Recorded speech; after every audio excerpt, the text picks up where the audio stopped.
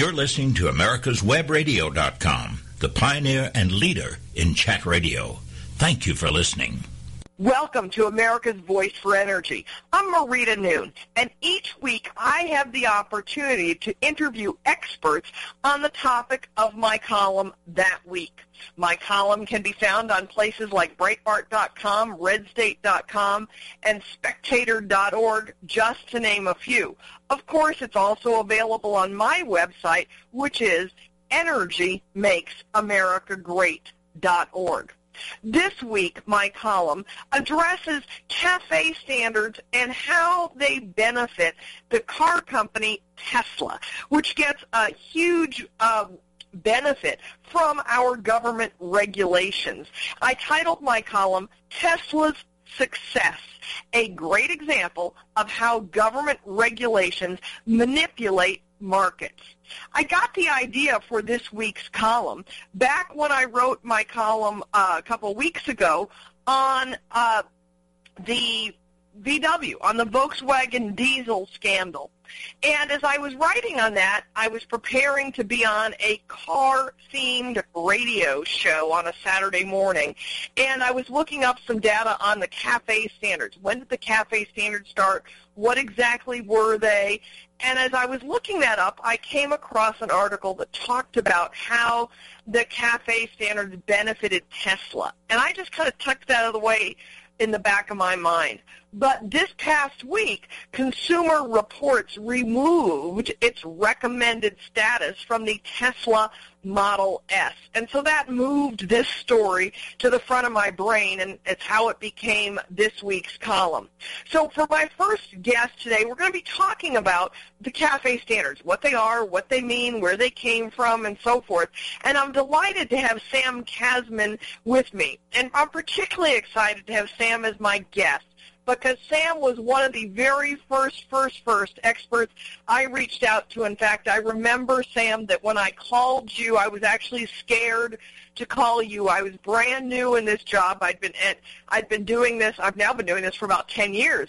But I was brand new in this role, and I read an article that Sam had written that, Sam, I believe, was published in the Wall Street Journal about CAFE standards. And so I reached out to Sam, and we've remained in contact, remained friends since, and I think of you as my CAFE standard expert because of that conversation 10 years ago. So, Sam, with all that, welcome to America's Voice for Energy.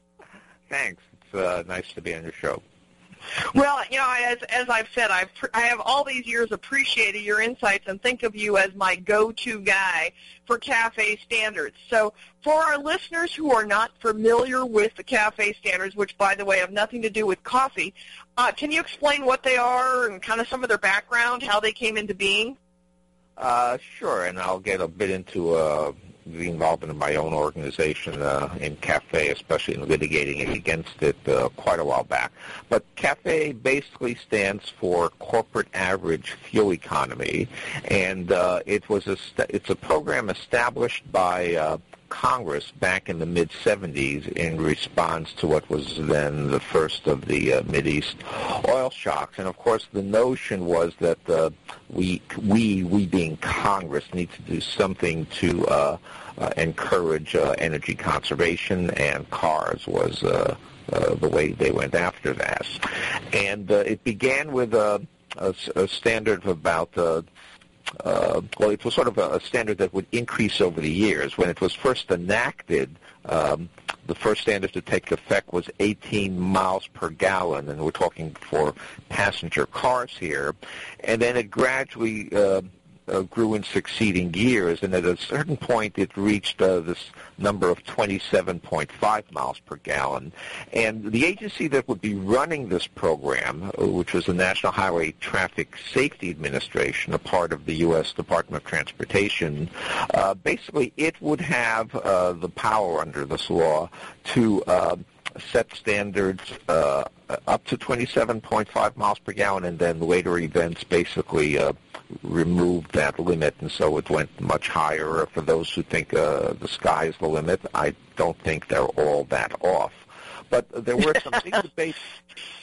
there were some big debates back then over, one, whether you really needed CAFE, and secondly, what the standard should be. And the fact that Congress passed this law in the first place meant that those experts and those consumer advocates who thought that consumers and car makers were in the best position to determine fuel economy obviously lost that debate. But I think their arguments were compelling that back then, and in a sense are even more compelling now, namely that the fuel economy is just one of many attributes that consumers want in cars, and to get one attribute, you often have to give up other attributes, one of those being affordability, that is higher or lower fuel economy, higher or lower prices for cars, what size car, what weight car you wanted, and so forth.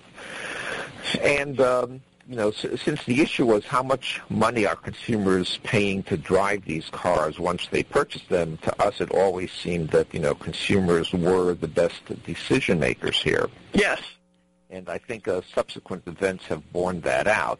But what interestingly happened was that if you look at that first few years of CAFE standards, Congress set these standards to gradually increase, but in fact, consumers at that time and the auto industry were so worried that fuel prices were not just high but would continue to increase that they actually produced cars that exceeded the standard set by Congress. So for its first 5 or 6 years, you had politically determined fuel economy standards, but the market was doing them even better. The big problem started back in the mid to late 1980s, and this goes back quite a time, but you're going to see this is history repeating itself, when fuel prices first stabilized and then actually started to drop. And it was at that point that you had consumers wanting to get back some of the things they'd given up in the name of higher fuel economy. It's a good way to put it. More space and so forth. Some of them wanted station wagons, for example, and the car makers were more than happy to supply them with cars meeting those standards, but you had this law and this agency in the way. And that's when you got into some very big debates, because it was clear that CAFE was causing cars to become smaller and lighter at the very same time that the consumers, in response to gasoline prices, wanted the exact opposite.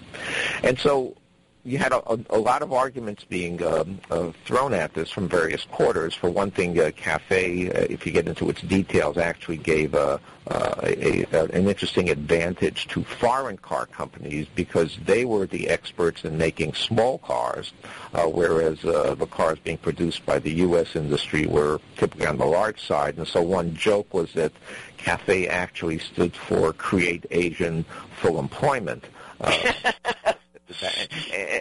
And this, of course, was before you had this huge internationalization of the global industry. And now, of course, a lot of the what were then just Japanese car makers are now very much American as well. But you can be sure that lobbyists for the various parts of the industry were trying to play off those advantages to benefit themselves. You had other issues like union issues, which you still have, because union makers were worried that car companies might be shutting down plants in the U.S. in order to manufacture small cars elsewhere. Which in fact is some of what has happened, correct? Right, yeah. But the issue that my organization, CEI, got into was this, namely that when you force cars to be lighter and smaller, you might be saving gasoline, but you're giving up lives. You're making these cars less crash-worthy, because it turns out that in-car accidents, whether they're single vehicle or multi-vehicle, size and weight are two of the most protective features around. And even though this issue has become incredibly politicized over the years, to the point where, ironically, when it comes to auto safety, in my view, you simply cannot trust consumer reports anymore, the one section of the industry that I think has held true to this basic law of physics is the auto insurance industry, because obviously they've got their money riding on being able on safety. to accurately assess car safety. And so if you go to the website for their foundation, highwaysafety.org, and look for their advice on buying a safer car, especially if you're buying a car for your kids, the very first two factors they mention are size and weight. Talk all you want about other technological innovations. They won't get rid of the fact that for any level of technology, CAFE forces people to give up safety in the name of fuel conservation. So we filed suit in court, and we ended up, after several tries, actually winning an appellate federal court ruling that NHTSA, National Highway Traffic Safety Administration, had illegally ignored this factor. In a sense, you had an agency whose middle name literally is safety running a program that actually kills people. And now we thought that was the end of CAFE, but events after that, namely the whole global warming alarm, simply overwhelmed all of those factors. And so that really is the regime we've got in place now. And that's where they've gotten to is it's not just the mileage any longer. They're now looking at emissions as well. That's right, but and so EPA has gotten into the act. But what's really going on is you've still got these standards that cause cars to be smaller and lighter than they otherwise would, and you've got them at a time when gasoline is going back to some very low prices. So this, in a sense, pits the auto industry against consumers because when gasoline prices drop, it gets harder for the auto industry to produce the fuel-efficient cars that Congress wants, or Congress and its agencies want, while at the same time satisfying consumer demand. So in a sense, this trade-off of fuel economy for lives, I think, is even more severe now than it was back then. Yeah, but the statistics show that consumers don't want these cars. They are American consumers continually want their SUVs and their trucks.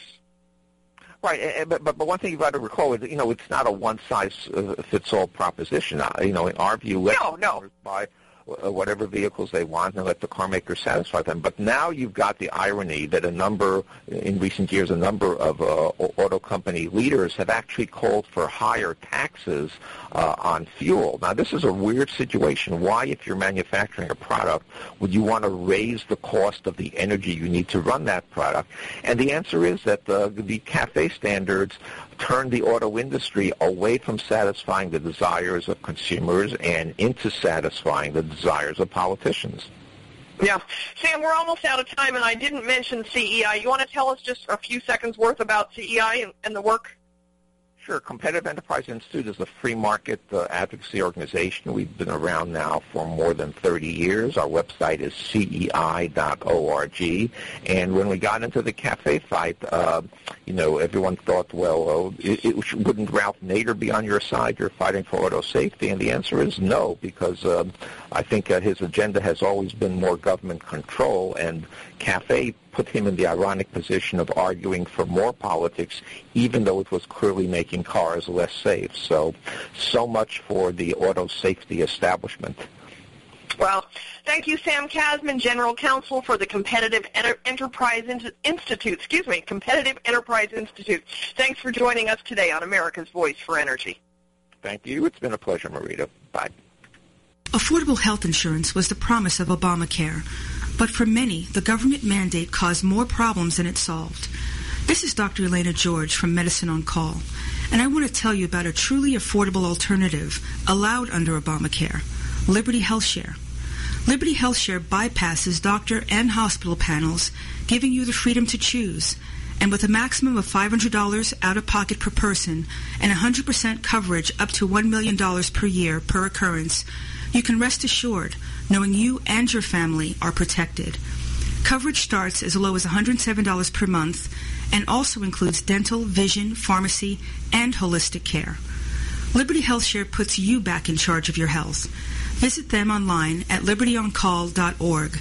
Again, for a true affordable alternative to Obamacare, visit libertyoncall.org or call toll-free 1-800-714-6993 today. Watchdog is a term given an organization like the United States Justice Foundation. which since 1979 has been watching out and, when necessary, taking the appropriate action, from testifying to litigating to protect our constitutional rights.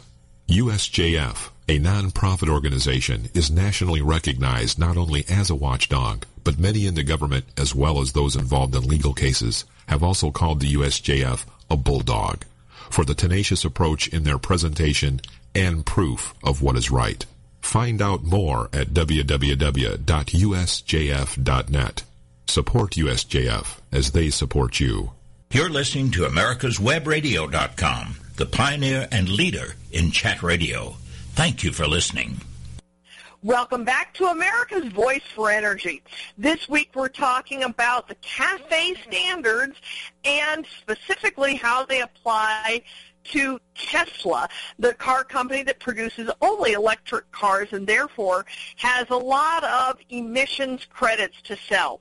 In our previous segment with Sam Kasman, we were talking about some of the history behind the CAFE standard. And in this segment, we're going to move kind of forward from there. And I have to tell you a little bit about our next guest, whose name is Michael Volkman. And Michael wrote a piece that was very helpful for me in writing this week's column. And it's posted on a website called allpar.com. And we'll let Michael tell us about that in just a moment. But I have to tell you, and Michael, welcome to America's Voice for Energy. Glad that you could join us this evening. Thank you. Glad to be here. I have to tell you, it was difficult to track you down, because there's no way to identify you on the website allpar.com. You're not listed there as a contributor. There's not a way to contact you. So I went to LinkedIn, and there's quite a few Michael Volkmans there. So I went to another option. I just Googled your name, and one of those websites, I don't know whether it's Spokeo or Zoom or whatever it was, came up with your it said something about that you're a steel engineer and that you race neon cars. And I know enough to know that neon is made by Dodge. So I went, okay, I think I have found the right person, and reached out to you, and you responded. So I'm glad to find you, but you were tough to find, Michael. Well, I didn't mean to be tough to find. Well, you know, your profile on LinkedIn doesn't say anything about that you write for allpar.com. So to start off, tell us a little bit of what allpar.com is. Allpar is a website that's owned by Dave Zatz. He basically has created probably the largest online resource for really Chrysler fans. It has everything from historic stuff to information and rumors about future items, and it's everything that encompasses all of the Chrysler brand vehicles, starting from Maxwell all the way up to today with Alfa Romeo and Fiat being involved now. Yeah, you know, I'm on a little bit of a tangent here, but I didn't realize that Alfa Romeo was part of the Fiat Chrysler family.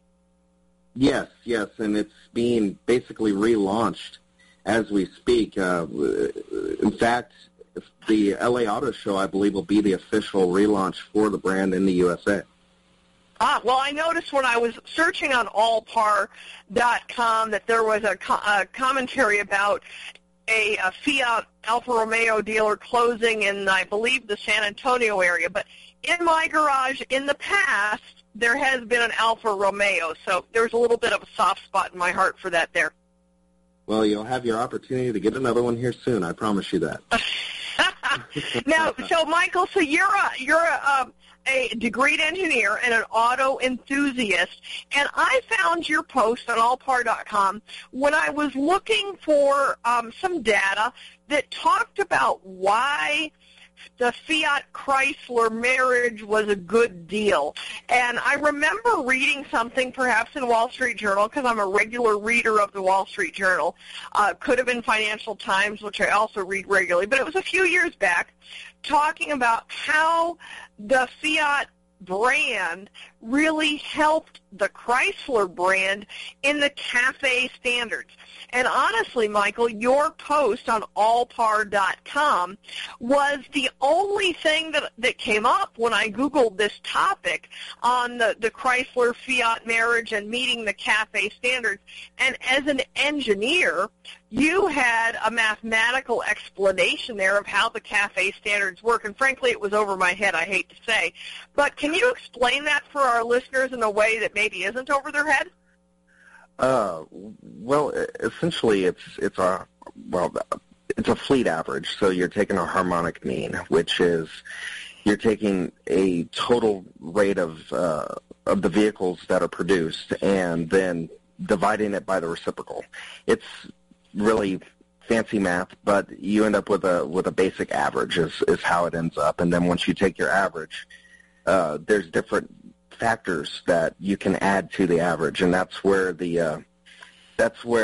you're able to game the system, I guess you could say. And when we talk about hybrid vehicles, electric vehicles, E85 vehicles, your flex fuel vehicles, all of those vehicles allow those averages to increase by certain factor amounts.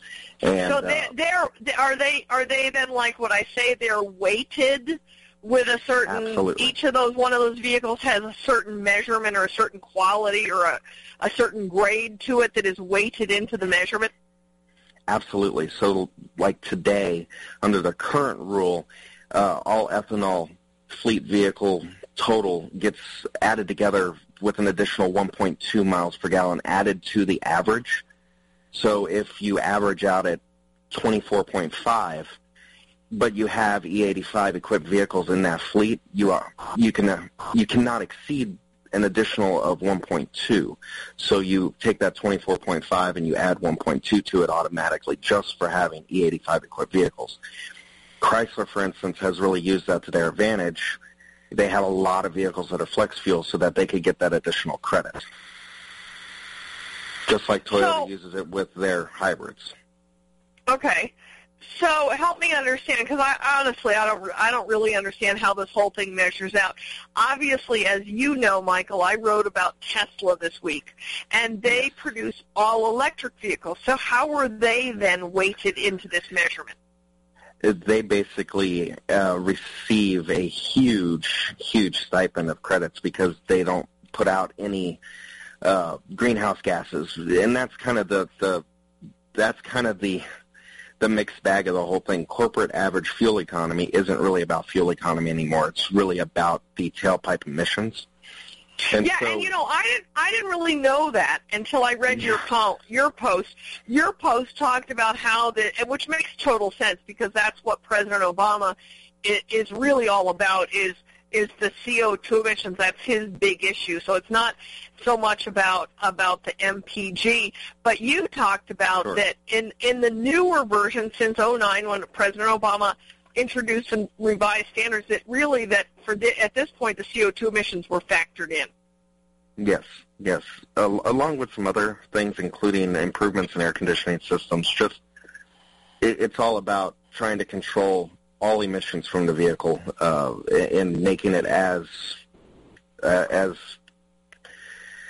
clean as possible, I guess you could say. I mean, they're even looking at off-cycle usage, where if the car is stopped at a traffic light, they're measuring how much emissions are coming from idling, which is why you see a lot of the start-stop technology coming. Yeah, I was just going to say that exact thing. So now I understand. That helps me understand why we're seeing so much stop-start. And again, I didn't know about that until I did the research for this specific column.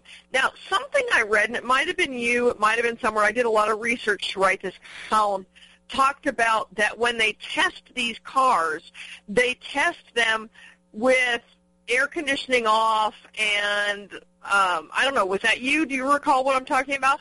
I have written about that. Now, it's funny you say that, because that's actually how the Fiat Chrysler thing occurred.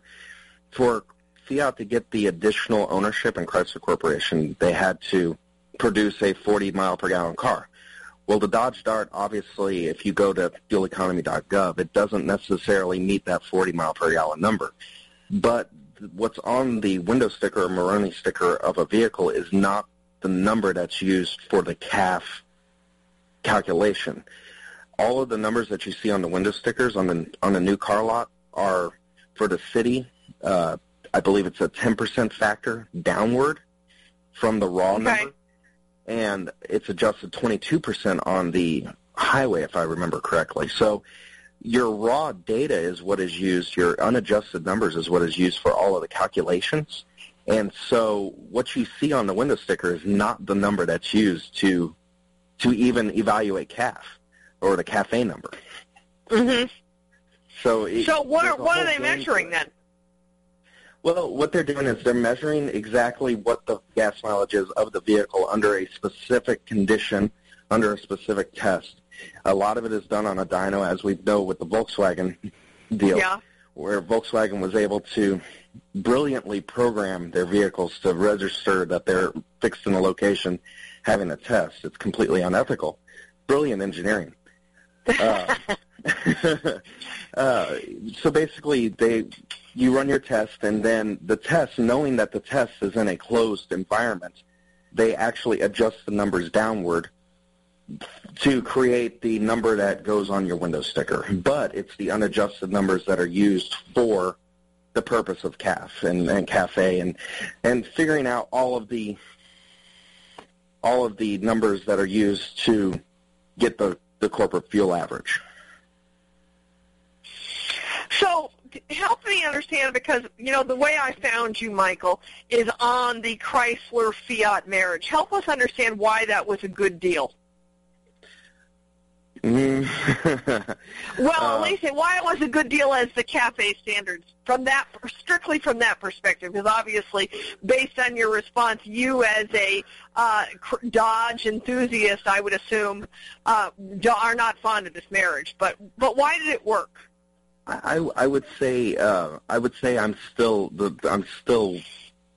waiting for the big thing to happen. But at the time, due to everything that happened with Daimler and then being bought out and basically stripped in the process, Chrysler was really suffering and pretty much only had their large trucks and SUVs and minivans. And their Jeeps. Yeah, really, the Jeep is what has saved Because the Jeep has a big following from what I've seen, what I've studied. It's huge. And the truth is that the Jeep, the Grand Cherokee, and the Wrangler have essentially saved Chrysler for the last 10 years. Mm-hmm. And so the big thing, of course, just as a side note, I personally liked the PT Cruiser when I rented a PT Cruiser. I liked it. Well, the PT Cruiser. That's a side note. We only have a minute and a half left, so don't go too far onto the PT Cruiser, because I realize I distracted you. Sorry about that. It's a great example, though, of what they're changing for 2017 and why and how they're handling things. Because in 2017 and beyond, the PT Cruiser would no longer be called a light truck when it comes to fuel economy, where the PT Cruiser before that, in the 2000s, was considered a light truck, which actually helped the light truck side of the CAFE numbers. Okay, I understand that. An interesting way to look at it. But yes, so what would be the PT Cruiser? Now, they don't even make it anymore, do they? No, they don't make the PT Cruiser anymore. So essentially on the new side of things, there's going to be specific targets for compact car, mid-size car, full-size car, small SUV, mid-size crossover, minivan, and then the pickup truck itself. Mm-hmm.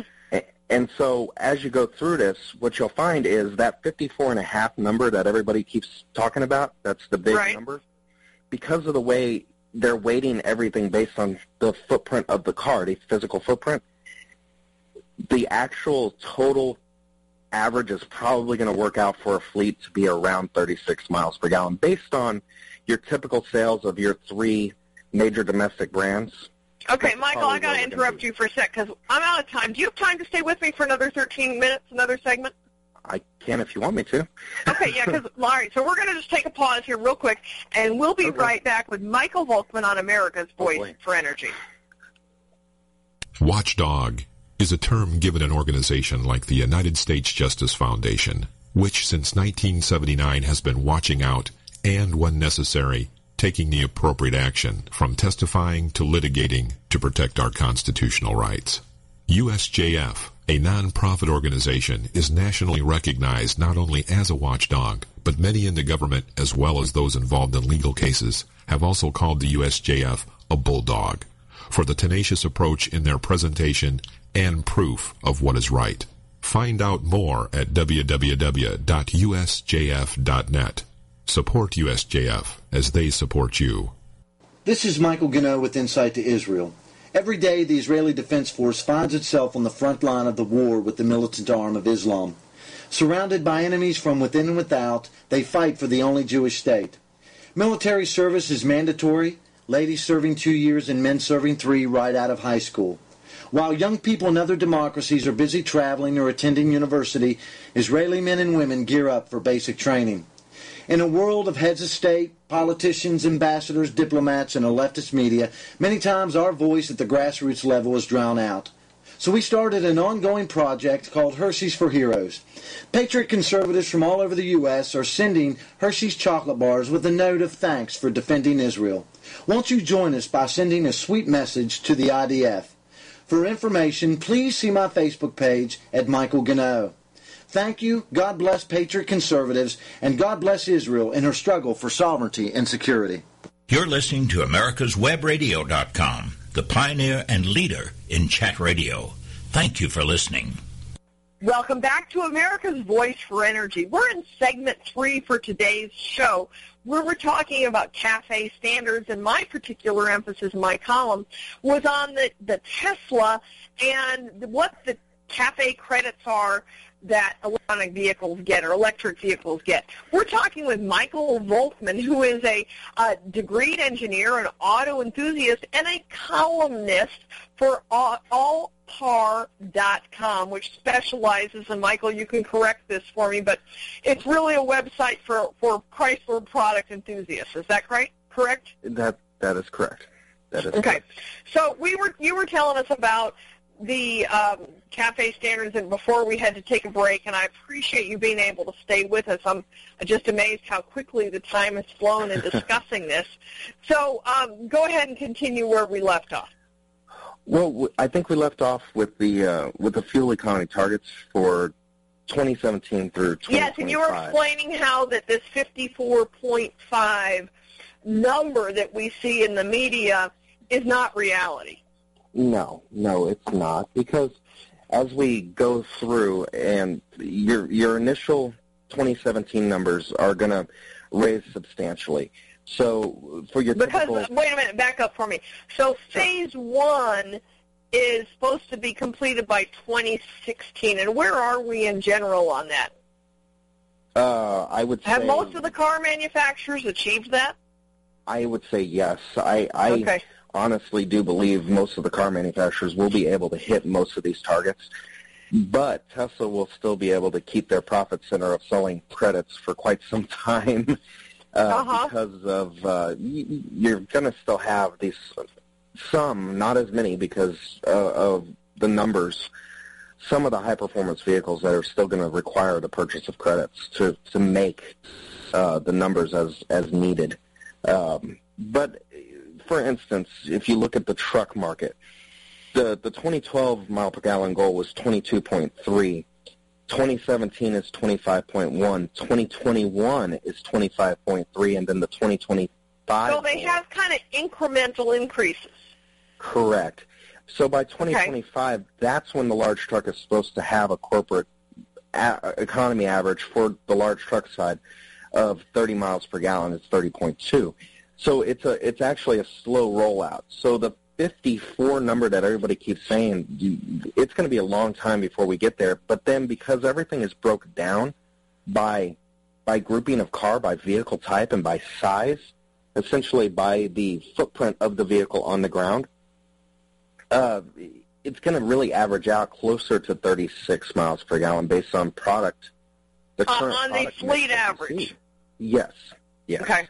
That 54 number just isn't realistic because of the way it's designed, that they're allowing the larger vehicles to have lower targets.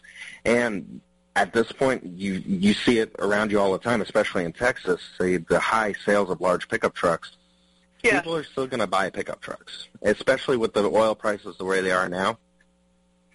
They're going to buy that's definitely killed the market for the small car. Oh, yes, definitely. And, you have Tesla, which is truly a specialty automaker. They're not a mainstream electric brand, in my opinion.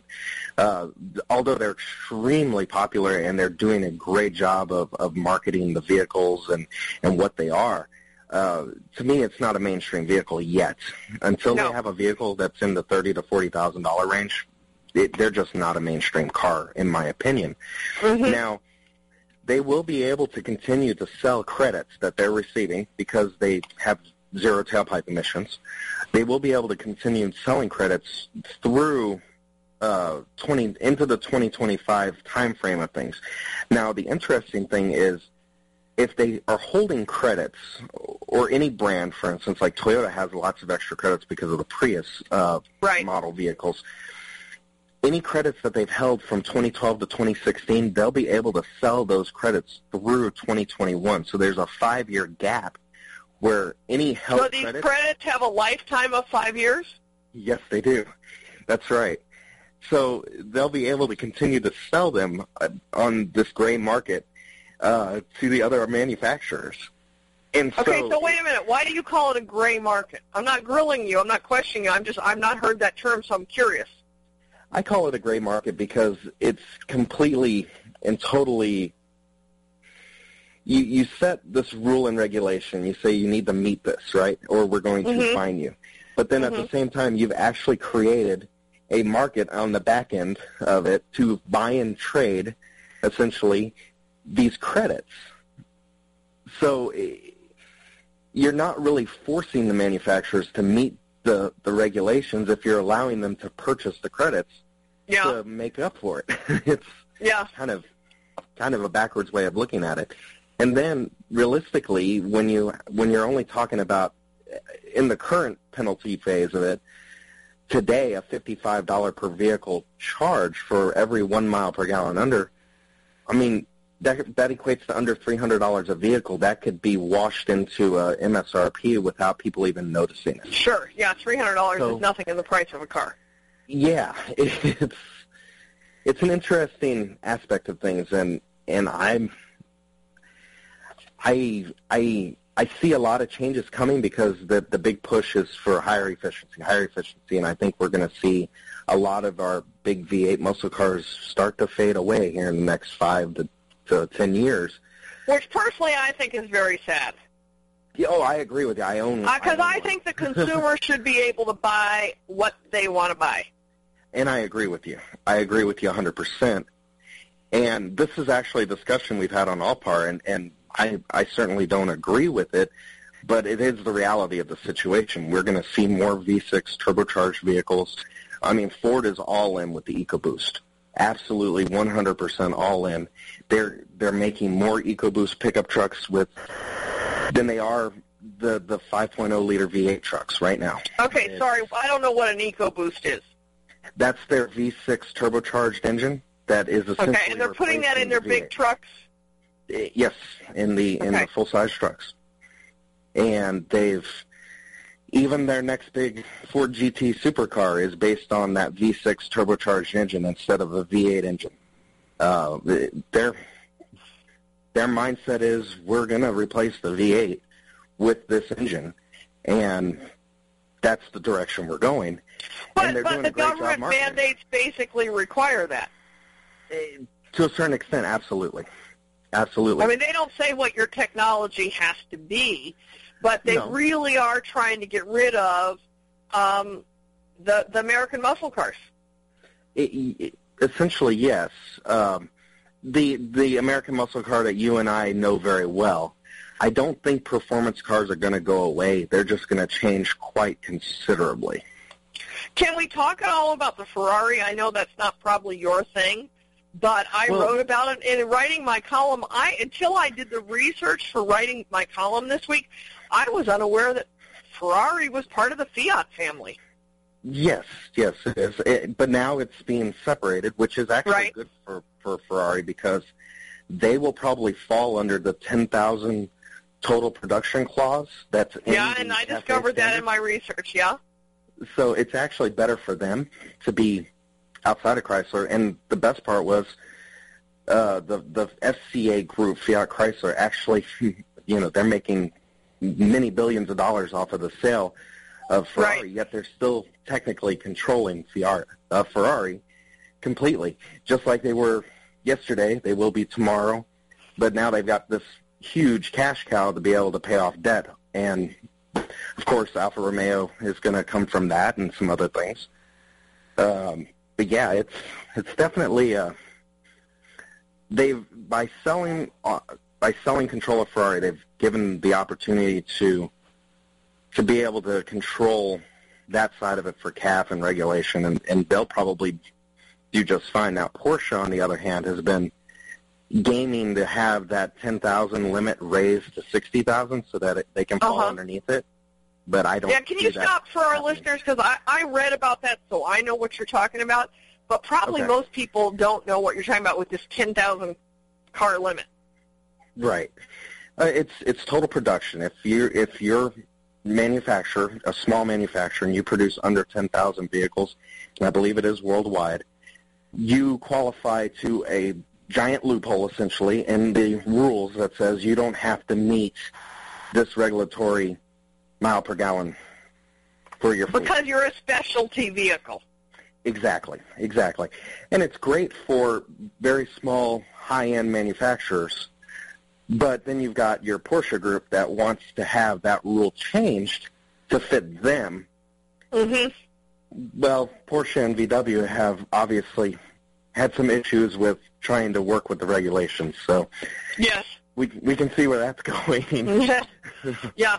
So. Now, of course, side note, it's my contention that Volkswagen did what they did because the regulations, it's virtually impossible with current technology to produce a car that meets the regulations and that the consumer wants to buy.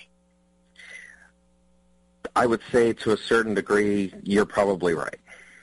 I'm not giving Volkswagen a pass on this. No, but my viewpoint is that the regulations are at the point where they're virtually impossible to meet. I mean, yes, we know how to produce a car that can get 54 miles per gallon. We've seen it with a smart car, but who wants that car? Well, and especially at that time, because at that time they really when the current rules for 2011 through 2016 came out, it was quite a substantial jump, and for Volkswagen to be able to meet their program requirements for performance of vehicle and still hit their gas mileage targets without spending a lot of money in development, that's probably the direction they went because of that. Of course, that's speculation on my part, but clearly somebody was very brilliant in programming those vehicles to be able to meet those specifications under certain conditions, obviously. Of course, today, your newest Volkswagens that with their newest engines, they have your diesel exhaust fluid and your other means that the other companies have been using for several years. So I think, in my opinion, they were trying to buy time to get those technologies and figure it out, and I think it got away from them is what it did. Well, I know that they've got a very strong following. Michael, we've got just about a little more than 30 seconds left. Is there anything that you want to be sure that we cover? I just any questions you have. Give us a closing pitch on allpar.com. Well, please visit allpar.com if you're interested in Chrysler history and future product from Chrysler. It's a great website with lots of technical information. They've done a good job of having lots of former Chrysler engineers and even current Chrysler engineers and other people in the field contribute to the website. So it's definitely a higher level website in terms of information and knowledge. Well, great. Michael, I appreciate you joining me on America's Voice for Energy today. I encourage our listeners to check out allpar.com, and particularly Michael's column on CAFE standards, where you've got the engineering technical formulations there of how this all works out. But I appreciate you giving us your time today. Thank you, Michael. Thank you very much for your time. My pleasure, and we'll be right back on America's Voice for Energy. Affordable health insurance was the promise of Obamacare, but for many, the government mandate caused more problems than it solved. This is Dr. Elena George from Medicine on Call, and I want to tell you about a truly affordable alternative allowed under Obamacare, Liberty HealthShare. Liberty HealthShare bypasses doctor and hospital panels, giving you the freedom to choose.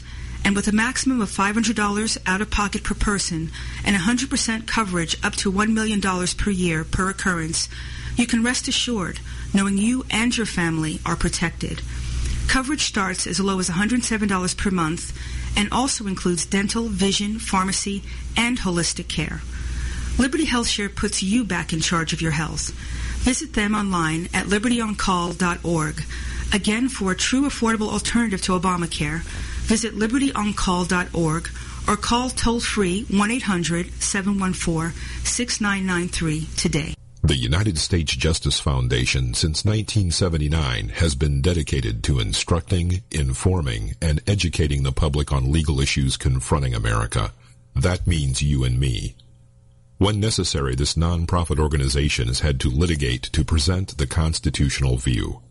Since 1980, USJF has submitted testimony to the U.S. Senate on all but one U.S. Supreme Court nominee.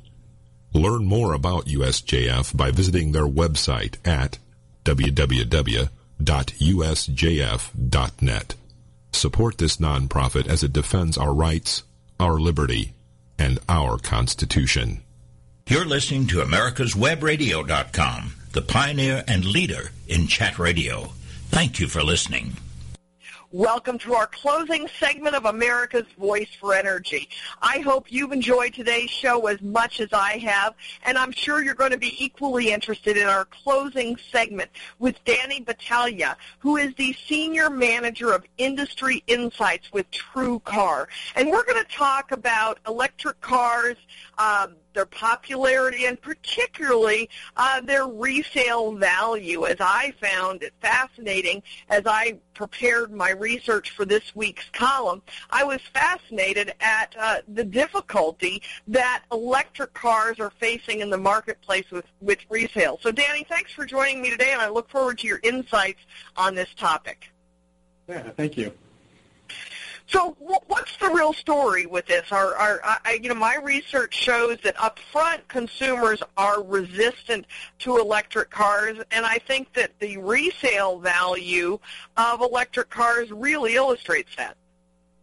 Yeah, I think it starts with sales, really, down almost 9% in the last year. Meanwhile, the industry overall is up 4.5%.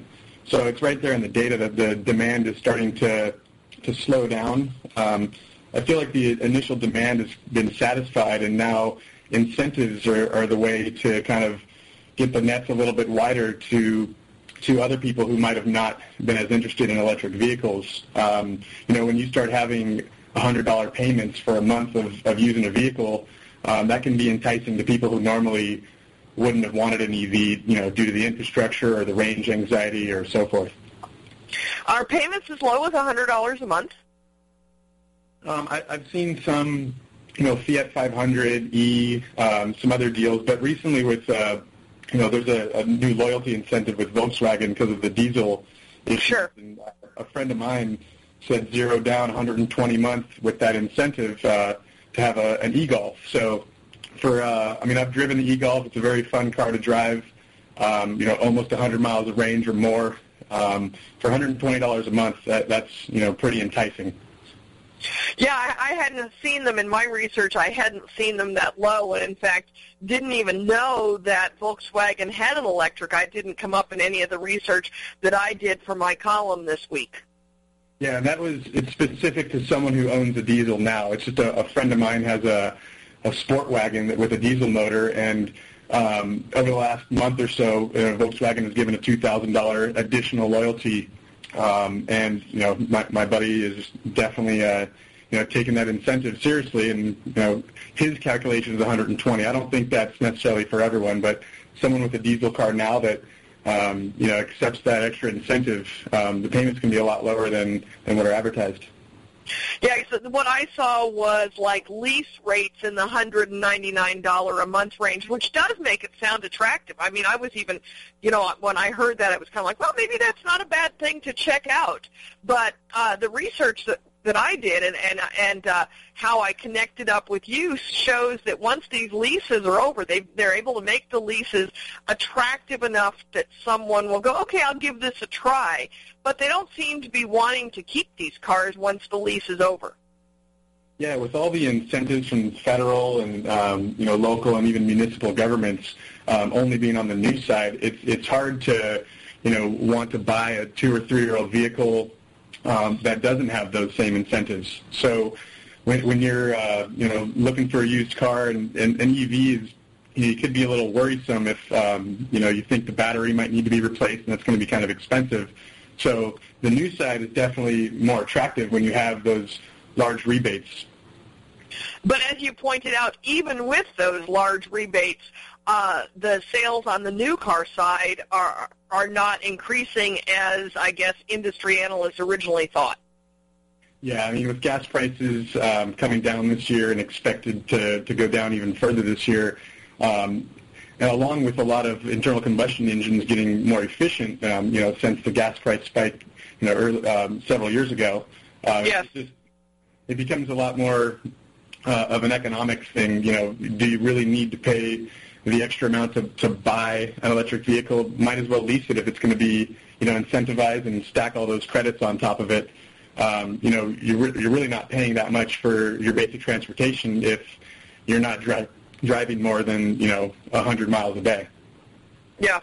So what do you guys see at TrueCar? You analyze all the cars, new and used car sales. Am I correct on that? Yeah.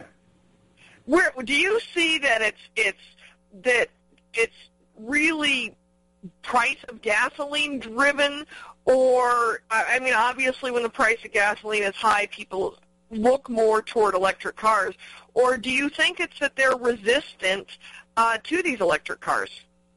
I think it could be a combination of both. I mean, the gas prices being low makes the EV not make as much sense, but also the people that want EVs already have them, and it takes a lot of time to build up awareness. I like driving EVs; they're really fun. They're torquey. They're great for the city. But at a $300 or $400 price point, I wouldn't be willing to buy one because I like to travel outside of the city. It would be a second car for me. But when you start seeing those prices under $200, it kind of could change your mind a bit. So having a second car for a couple $100 a month, you end up saving, gas money, and it almost, in some cases, you can offset that cost with just the gas savings. Yeah, and I'm with you. I see them as something that's viable. I've never driven one, I hate to say. I always think that considering what I do, that the industry should reach out to me and say, here, we want you to drive one of these. But that hasn't happened. I've never driven one. But I see the logic in an electric car for city driving, where you don't go very far and where you have a lot of vehicles on the highways at one time, and therefore displacing the emissions, as I prefer to think of it, rather than a zero-emission vehicle. The emissions are displaced from the tailpipe to the power plant. Makes sense when you've got a lot of cars in a compact space. Right, and if you don't have that volume, it's not going to have as much of an impact, obviously, if you are only mixing in a few EVs with a lot of internal combustion. But these manufacturers are spending a lot of money, to save CO2. So if you were to look at a vehicle like Cadillac ELR, I mean, their incentives are close to $50,000. I think that's more of a pricing issue for them. But when you compare it to a comparable vehicle like the ATS, they're spending almost $2,000 for 1 ton of CO2 offset. Yeah, and that's, for me personally, that's what I find frustrating, in that these government regulations really are distorting the market, and that companies like Tesla then have these emission credits that they're able to sell, and they're making a lot of money selling emissions credits. Yeah, I think a lot of the profits over the past years have come from those credits. I'm not sure how much longer that will last, but it's definitely specific to Tesla. They've been able to really take advantage and magnify those credits. Yeah, and that was one of the key points of the column that I wrote this week. You mentioned, Danny, that the people who really want electric vehicles, which is obviously a really small percentage of the population, already has them. Who do you think those people are? Are they people that love new technology and just like new technology for the sake of it? Are they people that are genuinely worried about CO2 emissions? Are they looking at them for economic reasons? What do you see? Yeah, I think it's a combination of all of that. I live in Los Angeles, and people like to be seen and drive their Model S's around. I know people that have been on the waiting list for that Model X for 3 or 4 years without even knowing what the specs are going to be on it. So it's definitely a lot of hype. I'm sure there are some people that are trying to save the world. If you had a home that has a solar panel, it makes a lot more sense. So I think it's a combination of all those things. Where do you see the future of electric cars going? I mean, we've seen the sales decline in recent history. Do you think that trend's going to continue? I think electrification is going to continue. Definitely in the hybrid and hydrogen. You look at some of the supercars today. We have the Porsche 918 Spyder. That's a hybrid. The LaFerrari is a hybrid. Even in motorsports, they're using hybrid in Formula One. So I don't think it's going away. I think if the range increases, it becomes less of an issue. A lot of people, I think, are turned off by the range anxiety and the time it takes to charge back up. So those are big issues. Yeah, if it charges a lot quicker, if we have an infrastructure. I mean, just recently there was a new record for driving across the U.S.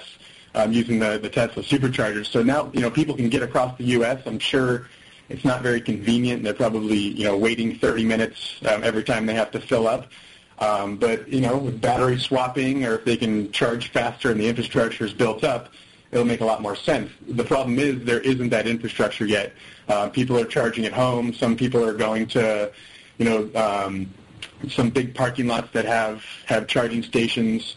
But it's just the infrastructure is not there to really support the amount of EVs that it would take to make a huge impact. Yeah, I remember a story a year or two ago that Costco, apparently, I think it was in Seattle, had put in charging stations, and other places that nobody was using them, and so they removed them. Yeah, I haven't heard that. I've definitely anecdotally heard about, places like down in Cyprus, Mitsubishi has their strong charger at their headquarters, and people would line up at the end of the day and, get their super or their fast charge rather than plugging it at home. So I think it's different depending on the locale. Yeah. Well, like I said, it certainly makes a lot of sense in cities, but isn't it true that those fast charges are much harder on the batteries? Yeah, I'm not that familiar with exactly how the degradation works in the battery, but I have heard that. Yeah, I read it somewhere, something I wrote on it a while ago on the electric cars. So it's going to be interesting to see where the industry goes with this, because like I said, there's certain places, in my opinion, primarily big cities, where an electric car can really make a lot of sense. But considering the amount of money that has been spent trying to push these things, and obviously the Tesla has a little more mystique about it than, say, a Nissan Leaf does, but it seems like the public has been overall resistant to these, and has really only, with the exception of a small percentage of the population, buying them because of the price point and all the incentives, as you pointed out. Exactly. And if you look at the used values after 2 and 3 years, especially in the last year, they've really dropped. People are afraid to buy a used vehicle where the technology is already 2 and 3 years old, and there's a chance that the battery's no longer under warranty, and they'd have to replace it. So there's not much used demand for all these Leafs that are coming back. There's a high lease percentage on Volts and Leafs, and now they're all coming back to the used market, and no one is there to buy them. Yeah. It's interesting to see where it's going to go. We're about out of time, Danny. Thanks for joining us today. We've been talking with Danny Battaglia, who is the senior manager of industry insights for TrueCar.com. We appreciate your time, Danny. Thanks so much. Thanks, Rita.